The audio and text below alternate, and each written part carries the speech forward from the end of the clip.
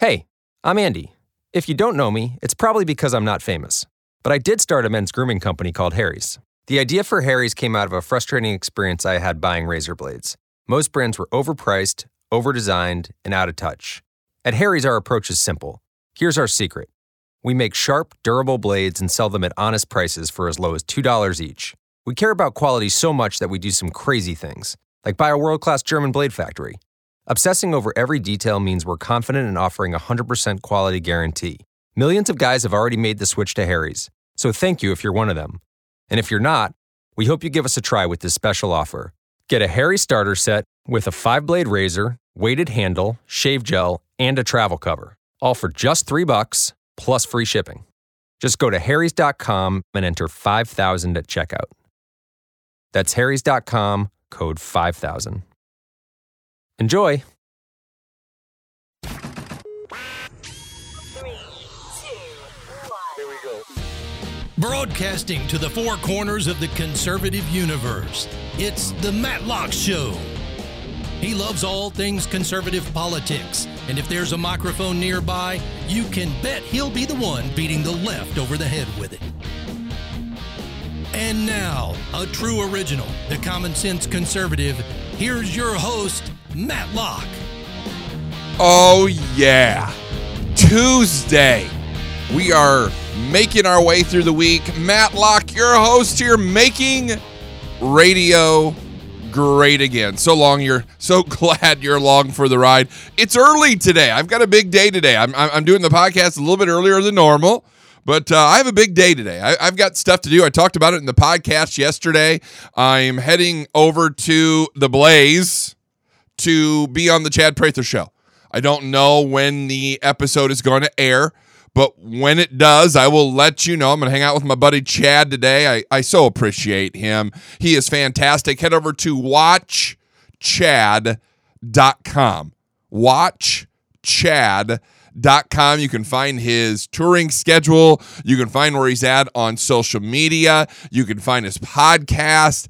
Go over to YouTube and check him out. The guy is fantastic. He's asked me to be on the show today. So I'm running over to Dallas today. So I'm doing the podcast early. I normally, so I'll give you a little inside baseball here today on what goes on. I've joined America's Voice News.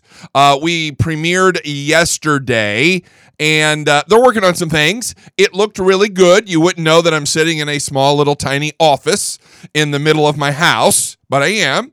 And I think some of you have seen the pictures. I've got it all soundproof, but now I've got green screens and I've got lights and I've got computers and I've got all this stuff because they produce it for me from Denver, Colorado. And I'll tell you, they're fantastic people. If you get the chance, you need to do me a huge favor. Head over to Facebook, like America's Voice News, Twitter at A Voice News, or you can go to Instagram, America's Voice News. They're also on YouTube at America's Voice. So check them out. A Voice News on Twitter, America's Voice News everywhere else. Lock and Load is the name of my new show over there. It's only an hour. It goes way too fast. It is a replay today. Like I said, I'm in Dallas today for the day over with Chad Prather doing his show. So I just don't have the time to get back in there and do it today, but back at it tomorrow. I have to give you a programming note too. I told you there wasn't going to be any podcast on Friday.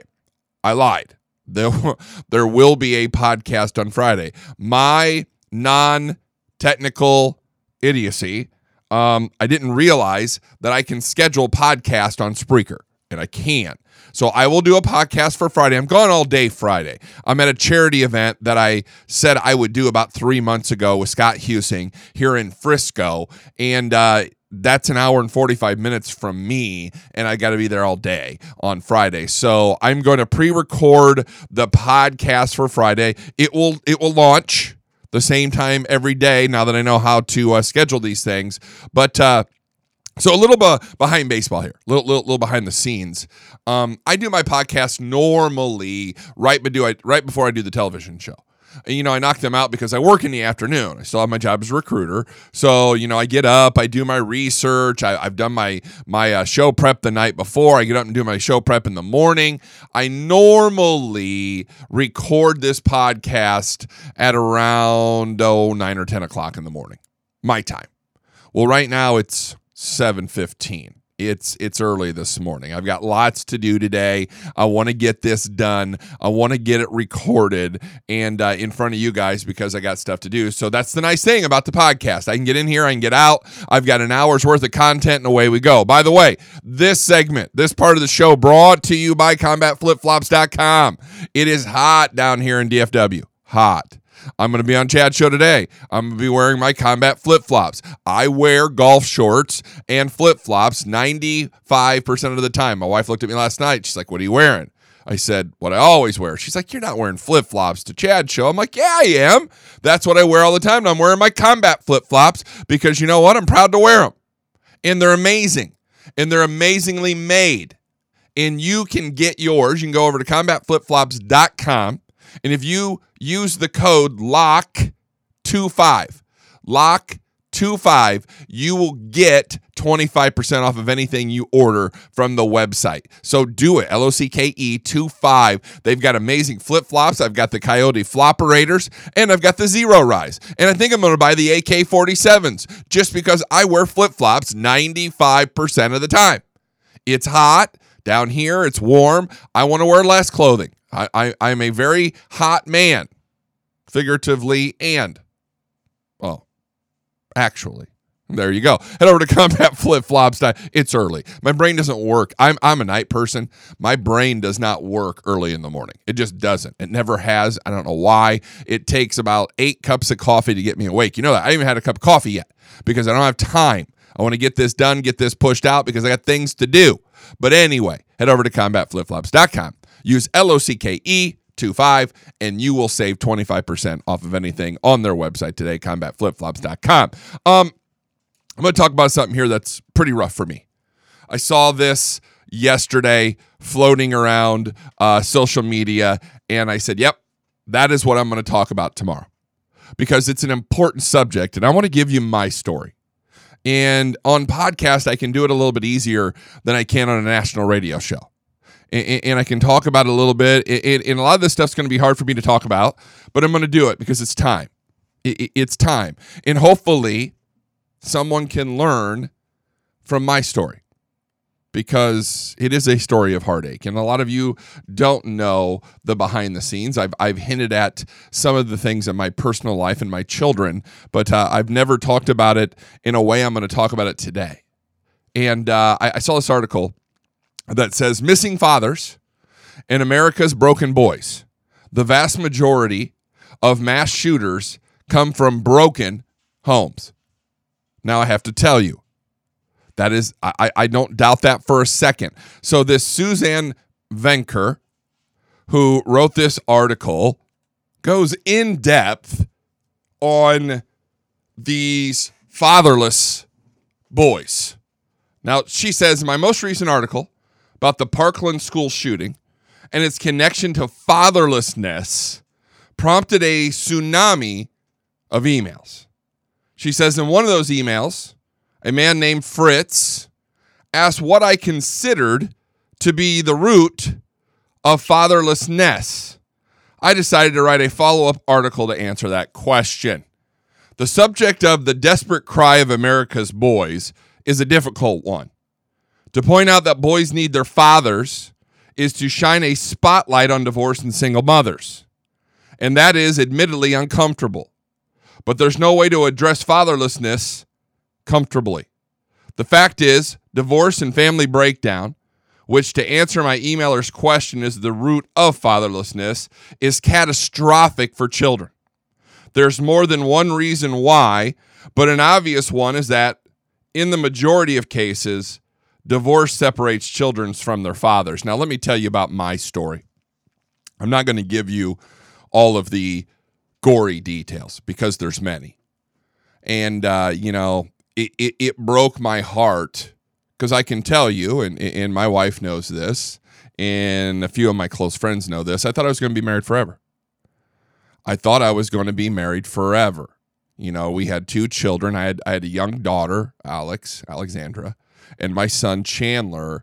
And I ended up getting divorced when my son was 6 weeks old. Now, I'm not going to give you the circumstances behind why I got divorced. It was messy. But I remember going into court, and I remember asking for custody of my children because of the circumstances of what happened with the divorce. And the judge looked at me and literally like I had three heads. And I won't tell you what happened in that courtroom that day. It was ridiculous, catastrophic, but the court ruled that my ex-wife, the children, should be with my ex-wife. Now, my son was 6 weeks old, so it did make sense that an infant that small would stay with his mother until he was of sufficient age to not be. And in Indiana, I didn't get to start seeing my son. I got supervised visits, which was just nuts, and I'll tell you that story in a minute. But, he's 6 weeks old. My ex-wife was breastfeeding him.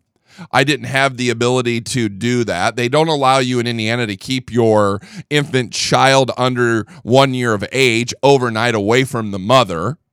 Now, my daughter at the time was about 2.5 because there's almost 3 years difference between our children. And, the court decided in our case that children need their mom. And most courts do. See, that's the problem. Today, we hear all of this. We hear all of this blah, blah, blah, blah, blah of, equality. The left will tell you that men and women are similar to men, blah, blah, blah. It's not that way in family court. The woman, probably 95% of the time, gets custody of the children.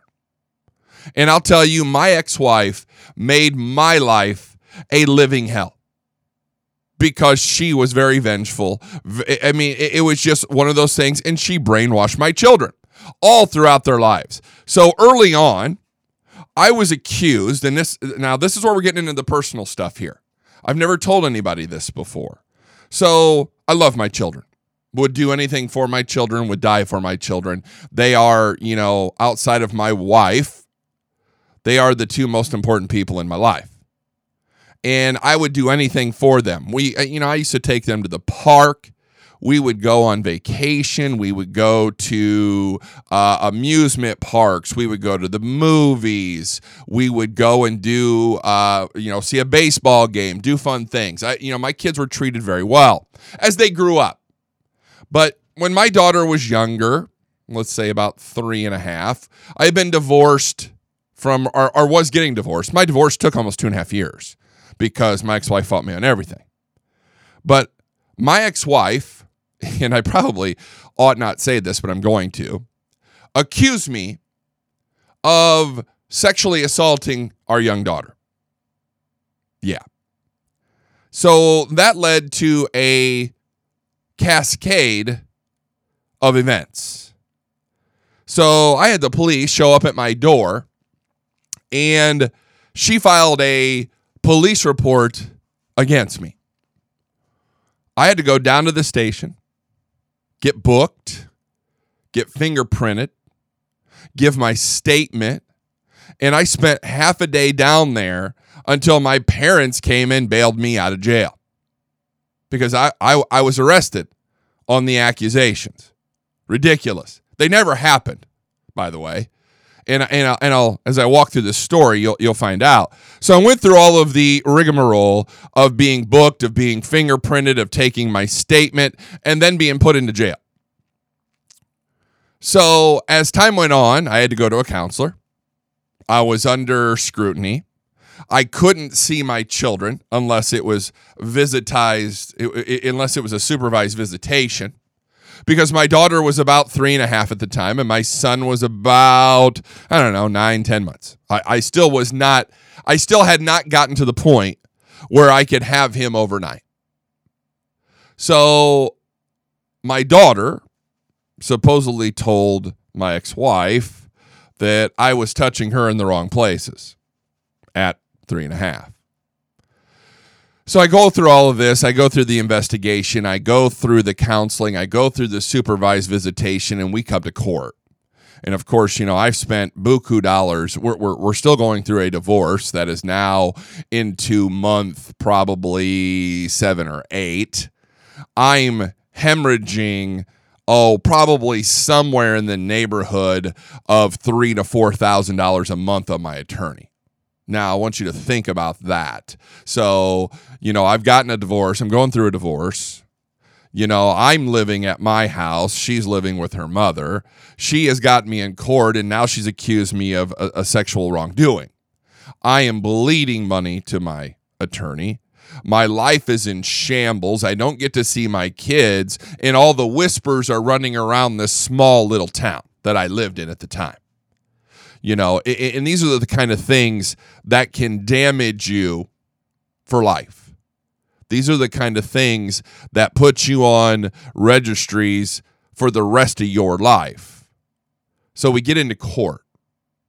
And of course, everybody's statement's been taken. The police report gets brought up. The accusations get brought up. And my ex-wife had a very good, slimy, sleazeball attorney. Guy's just a piece of work.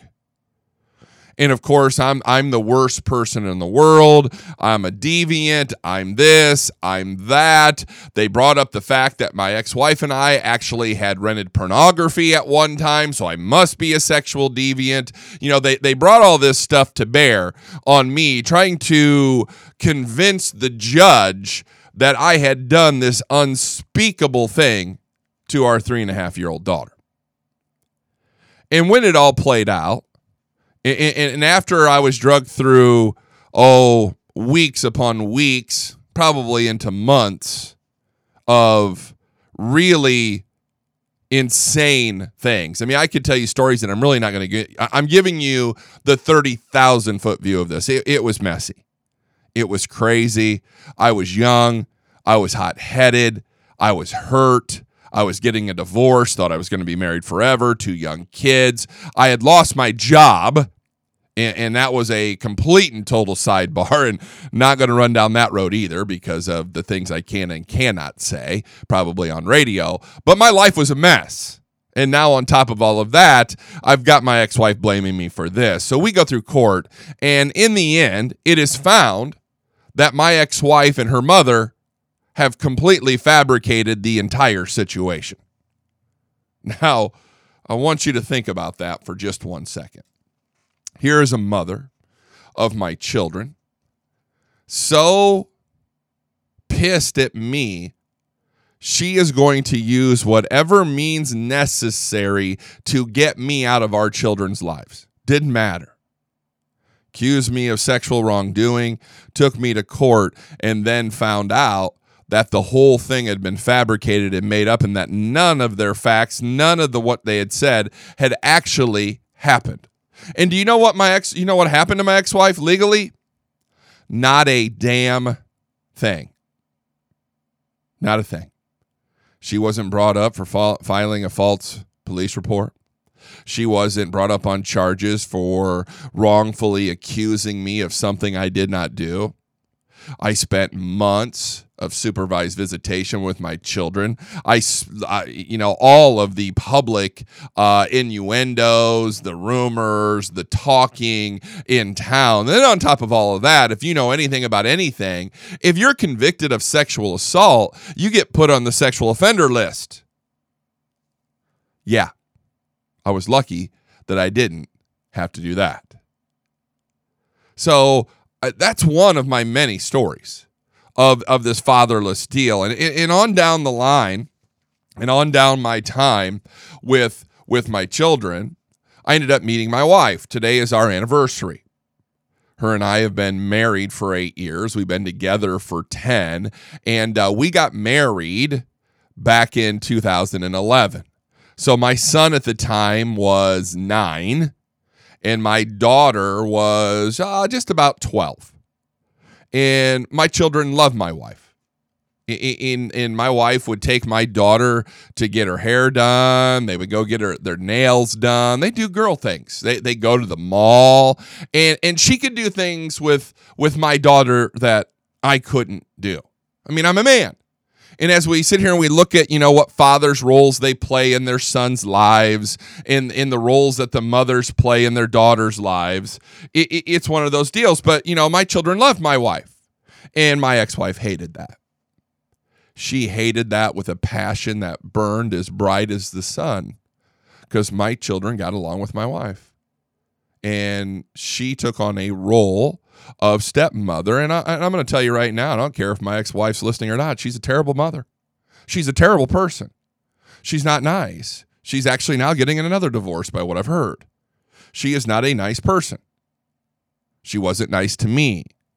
And she did everything she could do to brainwash our children from being in my life because I was public enemy number one. Don't know why.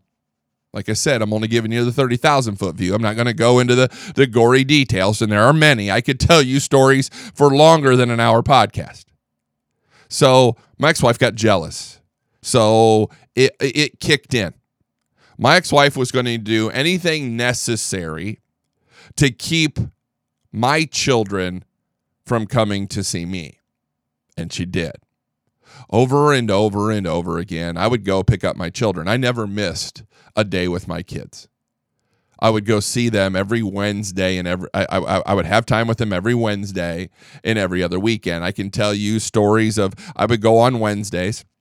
And at the time, I lived in a small town in Indiana. My ex-wife lived in Fort Wayne, and I was about 30 minutes from her. And I would drive my happy butt down to Fort Wayne. I would pick up my kids after I got off work at 5 o'clock, and I would spend a couple hours with them in the McDonald's play place on State Street in Fort Wayne. Remember it like it was yesterday. We'd go there, they'd play, we'd talk, we'd hang out, we would eat. They would tell me how their week's going, and we would do that every Wednesday. Never missed a Wednesday, and then every other weekend. And then finally, I moved in with my wife. I moved from that small little town where I was 30 minutes away, and I moved to about 10 minutes away from my children in the same town. And, of course, me and my wife, we'd gotten engaged, and we said, you know what? Get down here. Your kids are down here. We're engaged. Let's just do this. So I moved in. Well, no sooner than I had moved 5 or 10 minutes away from my children, my ex-wife calls me and she says, I'm moving to Michigan. And I'm like, wait a minute. I have been driving 30, 35 minutes one way, which not a long way to travel. But I've been driving 30, 35 minutes one way to see the kids. I've moved closer, and now you're moving to Michigan. Oh, yeah. I'm moving to Michigan. I'm like, no, you can't. Because in the state of Indiana and in our divorce decree, it specifically states she can't move more than 100 miles away from me or out of the state. So, of course, what happens? We're back in court. Because I'm saying, hey, judge, look. The divorce decree says so. The divorce decree says she can't move more than 100 miles away from me, which she was moving about 80 miles. So that fell in within that little, fact, that little ramification. But she was moving out of the state. And so we go to court. I spend more money on my lawyer. And we say, this is the deal. Mr. Locke has been driving 30, 35 minutes one way to see his kids. Never missed a day. He's seen his kids every Wednesday, every other weekend, has never missed a day. And now that Mr. Locke has moved closer to his children, I'm not going to say her last name, is now moving away. And she would do this. She did this to me 3 times. I would move close to the kids, she'd move away. I'd move close to the kids, she'd move away. She did this to try to keep me from the kids, to make it harder for me. So we're in court. We're arguing the point. We tell the judge, this is the law. You have to follow it. The judge says, nope, we're going to change it. She can do it. So he allowed her to move my children 80 miles away. Fun times, huh? So what did I do? I sucked it up, drove every Wednesday 80 miles one way to go see my kids for dinner and to go to every athletic event I could go to and to have them every other weekend. We did that for a few years. Well, back to court we go because, when my ex-wife moved to Michigan, it was supposedly for a job. It turns out it was for her third husband, now that we know. And she moved up there to be closer because her second ex-husband, who she has a daughter with and shares custody, moved to Michigan as well. So she made her life easier and my life harder. So we find out through all of this that when it came down to it, she kept her job, for a grand total of about 6 months, and then stopped working and took me to court for child support. She no longer makes any money. Support needs to be modified.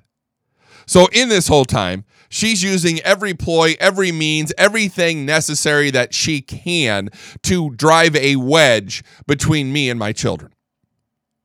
She told my children that, I'm an awful man, that I'm a terrible father, blah, blah, blah, blah, blah. I mean, it got to the point where my children finally looked at her and said, Mom, stop. We like hanging out with Dad. We see him all the time. We're tired of hearing about this, and they kept.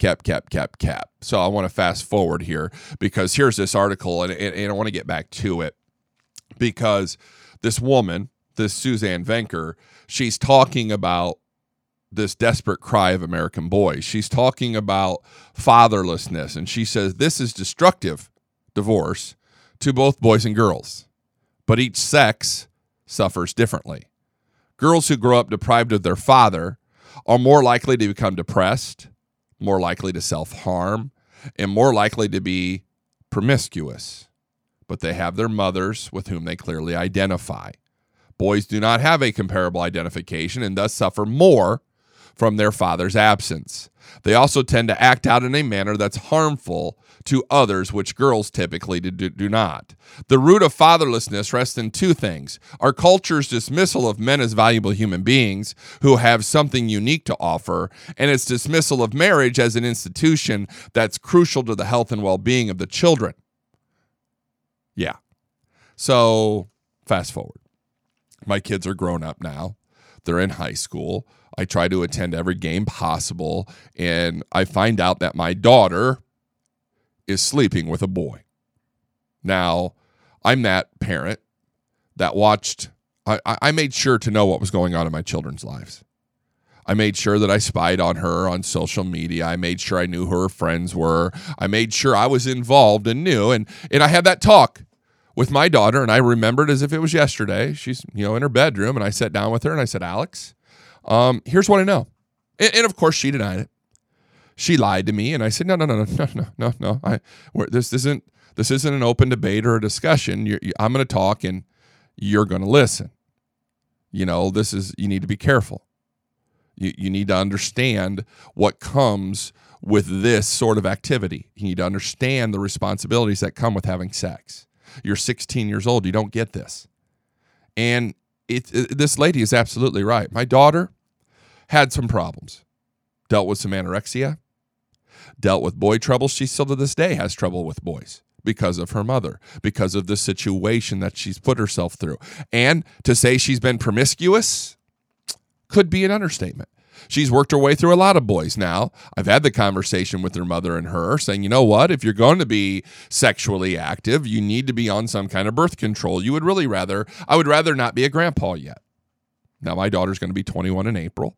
Her life is now starting to balance out. I don't see her because over the last 2 years, and this is the part of the story I'm getting to, the court decided that when my daughter was 16 years old, 17 almost, that she didn't have to come see me anymore.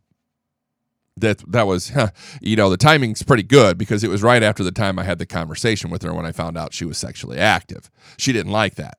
She didn't like me being the parent because my ex-wife was not a parent. My ex-wife was my daughter's best friend. You don't do well as a parent when you're your child's best friend. And my ex-wife spent years, and I've got all of the Facebook messages, I've got all the Twitter messages of my ex-wife belittling me, of my ex-wife running me down, of my ex-wife telling my daughter she can get her out of coming to see me, she can make her life better, she can end it so that she doesn't have to come see me anymore. I know you hate your father, I know you don't want to be there. I went into court. Here's one of the final story I'm going to tell on this because I've already spent 30 minutes. I went into court because my daughter left. So let me give you a little background here. My kids at the time were still coming to see me. And my daughter was a social media junkie. Let's just put it that way. She was on Facebook. She was on Twitter. And she always had her face in her tablet. She had, and she would use my wife's iPad when she would come to our house. She would log into Facebook, and she would chat with her friends and whatnot, and the whole time she'd be at our house, she'd be on social media. Finally, one day I put my foot down and said, there's better things to do. You get 2 days with me. Let's go to the movies. Let's go to the mall. Let's go do some stuff. And she got mad. And that was right before she stopped coming. So my daughter, unknowingly, left her Facebook account open on our iPad, and we began a 2-year journey of documenting all of the things my ex-wife said. And they were terrible. Slanderous, libel. I mean, I was a terrible guy. Even though we were taking our kids on vacation to Hilton Head, to Tennessee, to Florida, we were doing baseball games and movies and had all this stuff and pictures. So finally, my ex-wife talked my daughter into not coming to my house. So when you're a single father, it goes a little something like this. I would show up at my ex-wife's house on a Friday night. Pickup was 6 o'clock. I would show up, kids would jump in the car, the way we go. She would show up Sunday at 6 and pick them up and head back to Michigan, because then it was 80 miles one way. It was a drive. It wasn't a short distance. So the court decided we were going to split the difference. One had to go one way and one had to go the other. Well, I showed up one night on a Friday, said, here to get the kids. Well, they're not going. Well, that's not their decision. The court says, and our divorce says, and they have to come to my house. So get them ready. You're the parent. Tell the kids to get their butt outside and jump in the car. Nope. Ex-wife comes out the door and says, and she's talking about my daughter. My son kept coming. He was still young enough at the time. He was still about 12, going on 13, where he still liked to come. We played golf. We had a half-court basketball court. We had a pool table in the basement. I mean, we had a good time. We enjoyed things, went to baseball games, that kind of stuff, football games. I enjoyed the time I had with my children. So my daughter's not going to come. And, of course, you have the normal conversations you have with your ex-wife. And I say, look, it's not up to her. It's up to you. You're the parent. I'm the parent. It is our job to parent our children. Our children don't get to make decisions, especially at 16 and a half. She's not old enough to know what's good or right for her. Go back in the house and tell her to get her butt ready. She's coming to my house. I mean, this is just easy, right? Wrong. Big argument. So, of course, as a single dad, the only recourse you have is you have to call the police. So I did. Called the police. Filed a police report saying, you know what, it's my parenting time. I'm here to pick up my kids as I have done every weekend for the last freaking 12, 13 years. I would like to have my parenting time, but yet my ex-wife is not going to send my kid. And of course, the police in this whole situation can't do a damn thing about it. They can't do a thing about it. They can't make the mother send the child. So I'm stuck. And of course, the police officer says to me, you're going to have to take this up in family court. Only the judge can make the children come to your house for parenting time. So of course, I have to leave. I call my attorney. I schedule to go in and talk to him. I spend more money. We get a court date and we go into court. And you know what the judge says? Well, she's at an age now where she can decide whether she wants to come or not. Doesn't matter what's good for the child. Doesn't matter that my children need their father in their lives. Doesn't matter that some consistency and some time together would be more beneficial than allowing your child not to do so. The judge is like, yep, the mother's right. Here it is. Get out of my court. In family court's so backed up in Indiana, it's ridiculous. It takes about 4 to 5 months even to get into court after you file for a court date. It's terrible. And I know the judge sees one case after another case after another case. But this is the problem we have in this country. And of course, my children say, well, we're scared. No, You're not scared. You're making it up. Your mother's telling you to say those things. We produced family, vacation pictures, and we produced all of the messages from Facebook and Twitter and court showing that my ex-wife was brainwashing and manipulating our children. You want to know what the judge said about that? You want to know the defense that was taken on that? I was invading my daughter's privacy. I had no rights to those messages. Those messages were considered private. So they were thrown out of court. Didn't matter that mom said it. Didn't matter that I had the proof in front of me saying, hey, look, sir, my ex-wife is actively trying to talk our children into not coming to see me. She is actively bad-mouthing me. She is actively going against the divorce decree that says you are not to speak terribly or wrongly about the other party. Here we are, and what does the judge do? Throws it out of court. Doesn't matter. This is what I'm talking about. So my daughter stopped coming to see me when she was almost 17 years old. I talk to my daughter, just to give you an update here. I text my daughter about every 2 or 3 months. Our relationship is becoming somewhat less frosty. She's going to be 21 in April. She's had a tough run of it. Her mother is an absolute moron. I can say that on the air today. Raised her completely wrong. Tried to be her best friend instead of her mother, which has led my daughter to some very unfortunate decisions in her life. Now, to make everything worse, and I'm going to finish this up because I didn't plan on spending 40 minutes on this, but it is kind of my story here, and I want to finish this Missing Fathers article up. About a year and a half later, my son pulled the very same thing. Went to the judge, went to his mother and said, I'm scared to come to my dad's. I don't want to come anymore. We went into court, and once again, the judge ruled that my son was old enough to make that decision and said that my kids could decide when and if they wanted to see me. Not the court, not the law, not parents being parents, not me being their dad, not me being their protector, not me being, the older, more mature person to understand life, but the young little adolescent child who has been chirped on by his mother that it would be better off if he weren't seeing me. But you know what didn't stop? Child support. I didn't get to see my kids. Still have not seen my children. I have not seen my daughter personally since she graduated high school. I was at her graduation. I got a quick hug, and that was about it. So that was almost 3 years ago. And that's the last time I saw my son. And I moved down to Texas. I've been down here 2 years. And like I said, I text back and forth with my children. But our relationship has been forever changed because of the court.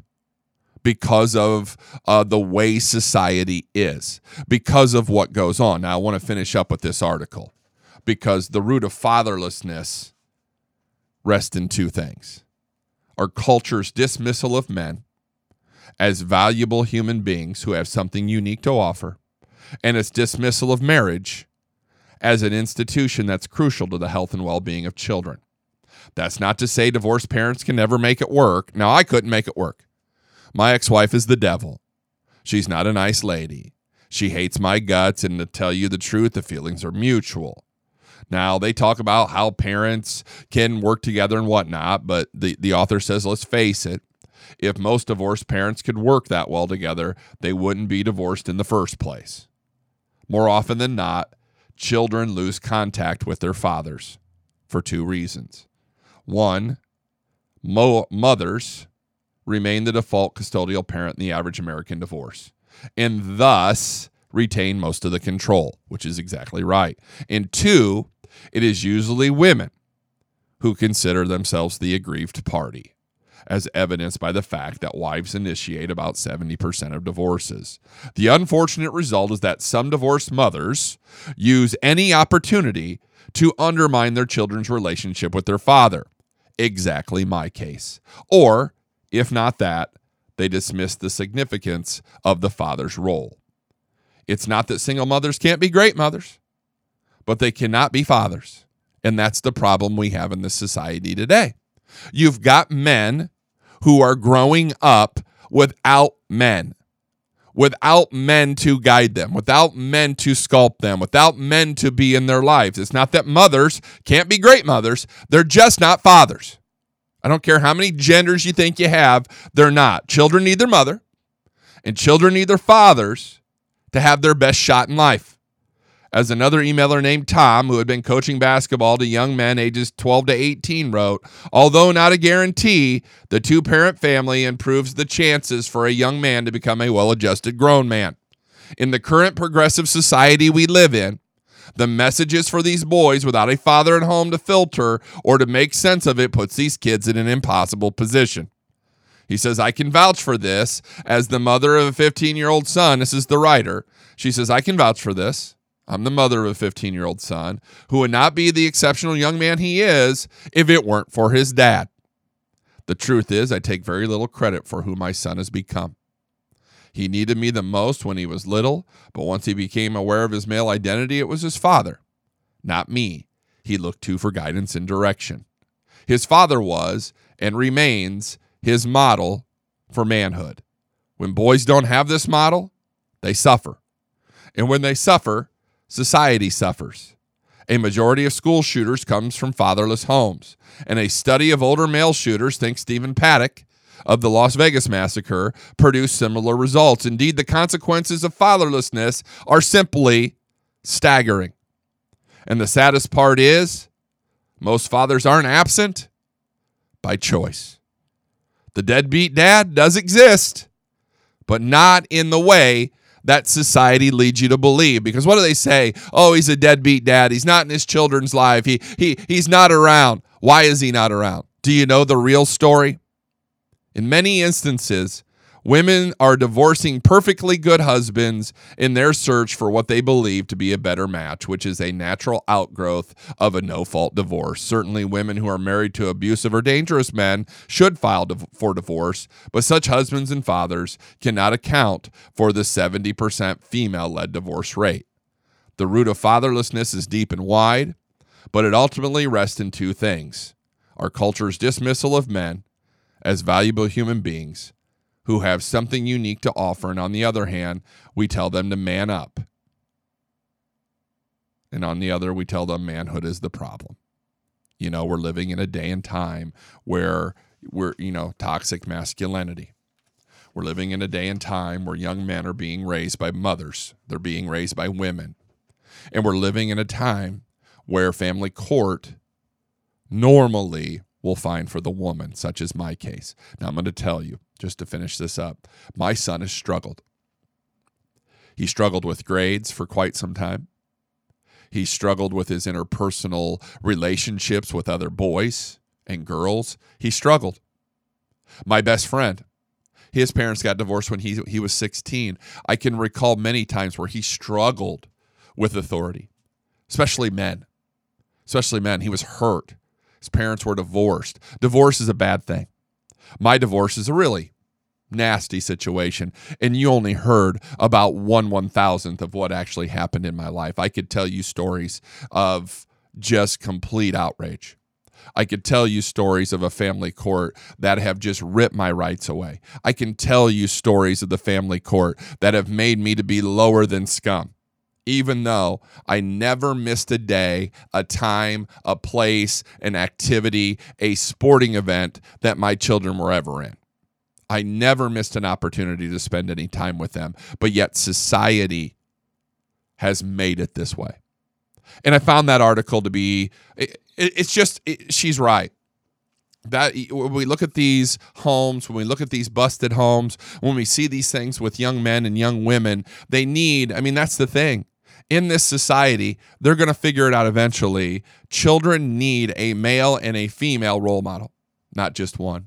And the reason society and the family is breaking down is because we have over 50% of the children in this country are living in a single family home, a single parent home. That's got to change. And that's what's leading us down this very bad road for these kids who have a hard enough time coping as it is. All right, guys, we're going to move on here. I got a couple other stories, but that's my story. I hope you enjoyed it. I don't know if you did. It's kind of therapeutic for me, say a little bit of stuff. But head over to the MattLockShow.com.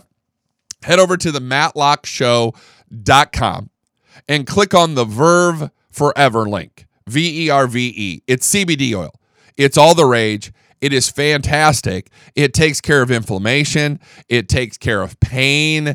It headaches. It does a variety of things, anxiety, and you can get yours if you just click on the link over at the MattLockShow.com. That's LOCKE. It's how you spell my last name. I've got it there. You need to click through that link for me because that's how I get paid. And they're always running a variety of codes, so I'll try to keep my social media up to date. Right now, well, yesterday it was Verve 50, but that was only for Monday. I think the most reliable code is Verve, VERVE 20, which will get you 20% off. And I believe they're running free shipping if you order anything over $100. If you got $100 worth of an order, you will get free shipping. So head over to my link to my website, thematlockshow.com, LOCKE. Check out the Verve Forever link. Use Verve 20. Get 20% off today. They've got CBD oil. They've got creams. They've got it for your dogs. What are you waiting for? Head over to thematlockshow.com. Hit that link, the Verve Forever link. Put in Verve 20 and get yours today. All right, I got to give a shout out to my good friend because I said I would, and I'm a man of my word for one, but he's a genuine human being who is just amazing, and his name is Scotty Roberts. Now, he did the Matlock Show logo for me. He did the Conservative Cartel logo for us and has really never asked for anything. Well, I called him up yesterday because merchandise is coming. And Scotty is a digital wizard. I mean, this guy knows Photoshop inside and out. And I said, Scotty, can you do me a great big favor? Could you mock me up some shirts of this? And he did it literally in like 20 minutes. So thank you so much, Scotty Roberts. But in turn, here's what I'm going to do for him. Head over to Scotty. It's ScottAllenRoberts.com. And it's ALAN. So ScottALANRoberts.com. ScottAllenRoberts.com. He is a logo designer. He's a book illustrator. He's a book cover designer. He does the Situation Room with Rocky Stucci. I mean, the guy is an all-around fantastic man. I call him my friend. Help the gentleman out. If you know somebody that's looking for a logo to be done, if you know someone that wants some illustration to be done, head over to ScottAllenRoberts.com. That's ScottALANRoberts.com. Do it today. I mean, the guy is fantastic. Look at the Matlock Show logo. I couldn't have asked for anything better. ScottAllenRoberts.com. Do it now. Illustrator. I mean, friend, designer, logo. The guy is a magician. If you need something done digitally, he's your man. ScottAllenRoberts.com. All right. Rashida Tlaib.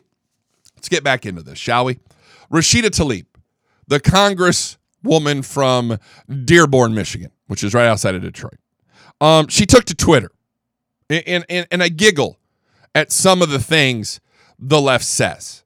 Because she says, we have to make the tough, courageous changes that completely transform a political and economic system that is now built for corporations and profit and not people. Hey, Rashida, you ever had a job working for a poor person? Just a question.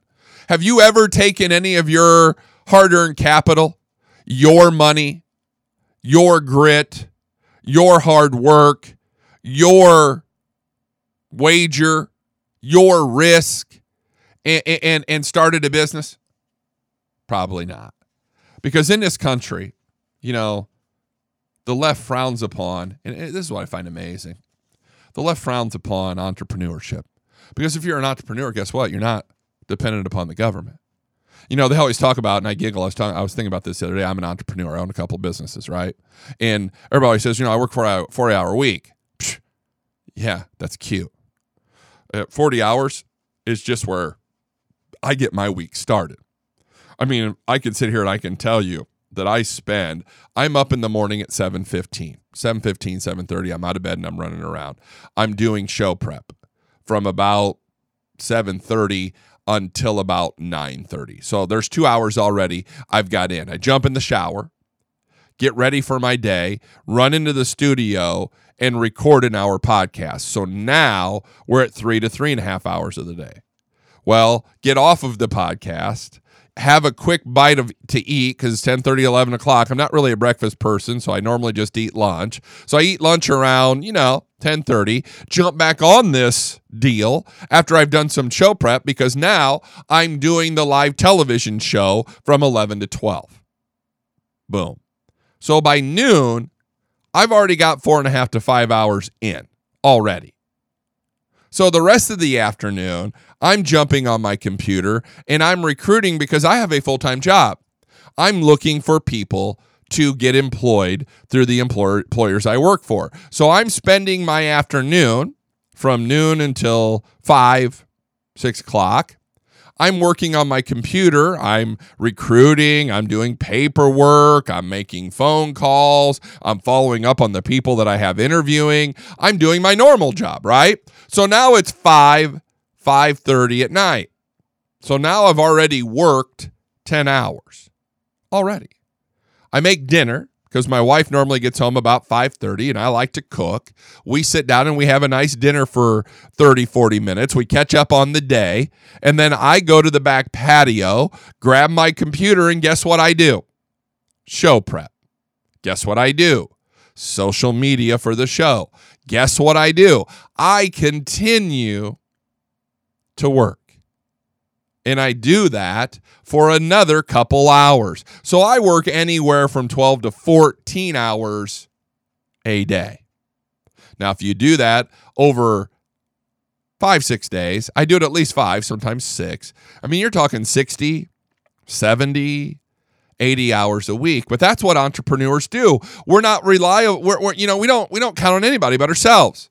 We're hard workers, and we want to build something which the left cannot have, because if you're an entrepreneur, you do not depend on the government. So Josh Cobb, K-O-B, or Cobb, says, interview with Rashida Tlaib, talking about strong women who fight poverty and injustice. She speaks about my friend's late mother, Marianne Mahaffey, and another wonderful fighter, Grace Lee Boggs. I don't know what the hell that has to all do. Tlaib wrote the tweet in reference to a June interview she gave to The Next Left. The Michigan lawmaker talked about how she and her fellow squad members are pretty new to the political arena as women of color, and argued that they are easy targets because people easily will fear us if they just tell people be scared.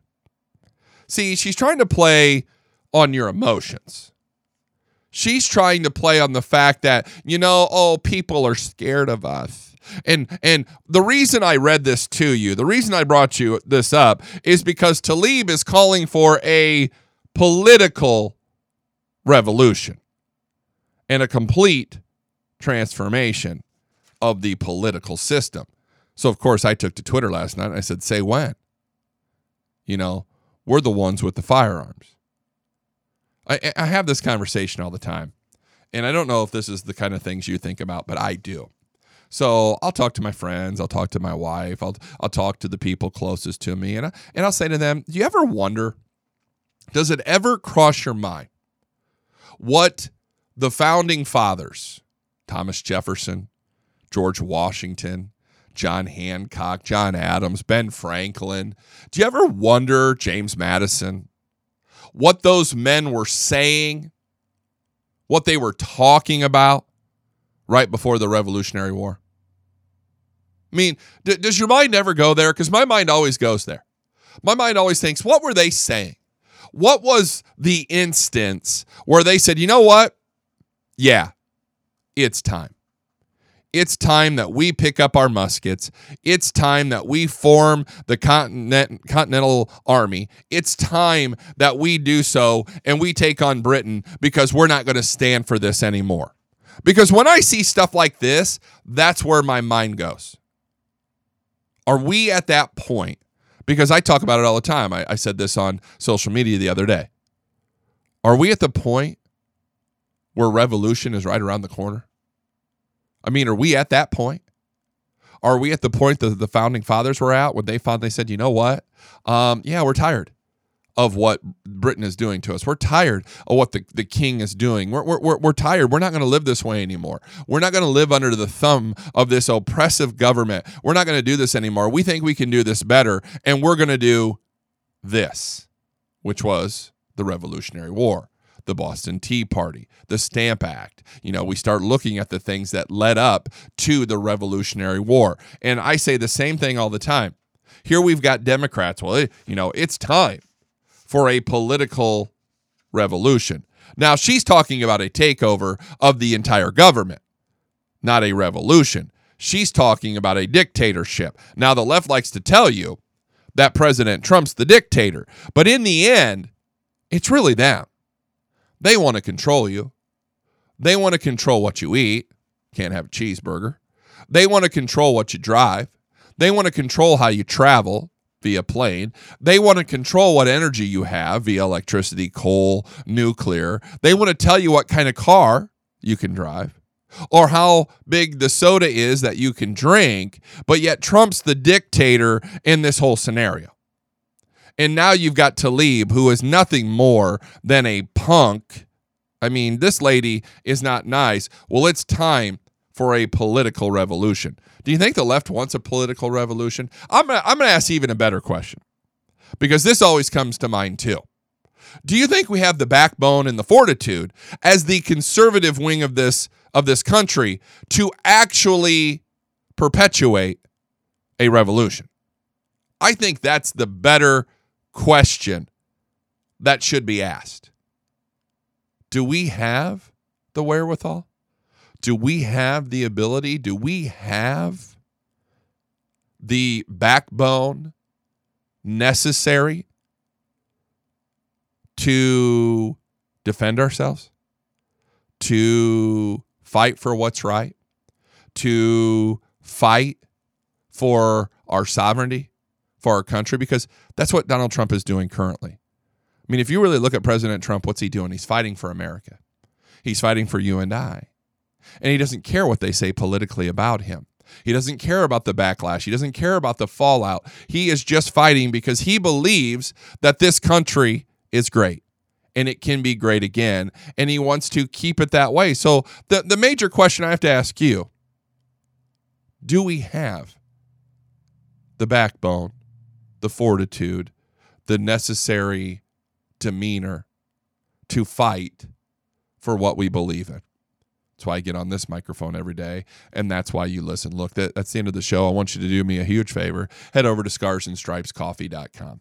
Scarsandstripescoffee.com. SCARS, scarsandstripescoffee.com. It's a mission. And what they're doing is they're on a mission to hire veterans because they want to give them a goal. They want to put them in a family unit. They put them in these groups. It's amazing. I talked to Zach Brown, who is the program director for scarsandstripescoffee.com. And you can go to my website, thematlockshow.com, and click on that link. There's a Scars and Stripes coffee link on my website. But what they do, when you're buying that fantastic coffee, you're empowering a veteran. Chad, the owner of Scars and Stripes Coffee, has developed this e-commerce system where these veterans can run their own businesses. They can run their own businesses. They can sell this coffee. They can sell the merchandise. They can sell anything on the website, and they get paid. And they get put in these groups so that they can interact, because the biggest thing about coming back from deployment, the biggest thing about being part of the military and leaving it is you've left a group, you've left a family, and they need that support. They need that family. Scars and Stripes Coffee is that family. It is an amazing organization. They're going to be a year old in November, which is hard to believe. I thought they were older than that. They've been out for a year. They've got 4 or 5 different types of coffee. If you get a chance, go check them out. Scarsandstripescoffee.com. SCARS and stripescoffee.com. Their coffee's good. Their coffee's good. Their role, their mission is fantastic. If you haven't checked it out, please go do so. Do me that big favor. I mean, they're amazing, but you're vying from a veteran. They're hiring veterans. They're going to have what is going to be one of the largest veteran sales forces in the country.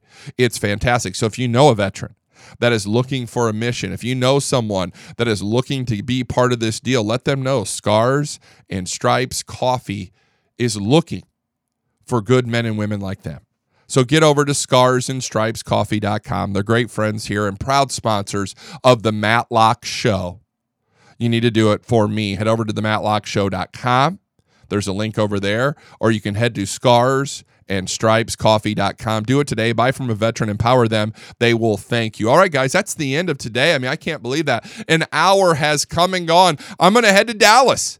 I'm heading to Dallas currently. Going to go record with one Chad Prather. Head over to watchchad.com.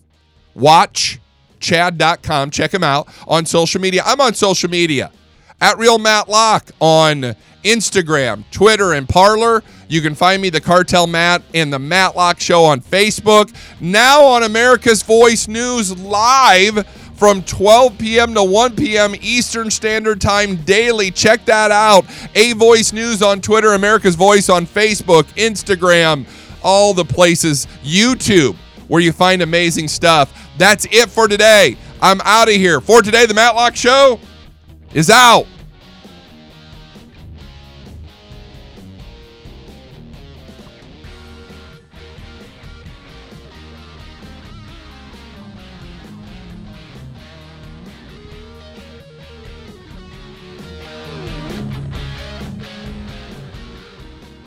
The holidays are on at Old Navy, where all jeans, all pants, all sweaters, and all outerwear are on sale up to 50% off now. Jeans start at just $15 for adults, $10 for kids. All the looks you love, even this season's must-have plaid styles are on sale. Plus, get fashion in a flash. Buy online, pick up in-store for free today in just 2 hours. Hurry in for up to 50% off all jeans, pants, sweaters, and outerwear at Old Navy and OldNavy.com. Valid 11/4 to 11/13, excludes in-store clearance. Introducing the Capital One Walmart Rewards Card. Earn unlimited 5% back on everything you buy at Walmart online. It's the perfect card for all your family's hints this holiday season. Like 5% back on the air fryer Grandpa told you about when he fell asleep in his chair. They don't fry anything. Or 5% back on the laptop your sister had carolers sing to you. 2 turtle doves and a laptop for Carrie. The Capital One Walmart Rewards Card. Earn unlimited rewards, including 5% back at Walmart online. What's in your wallet? Terms and exclusions apply. Capital One N.A.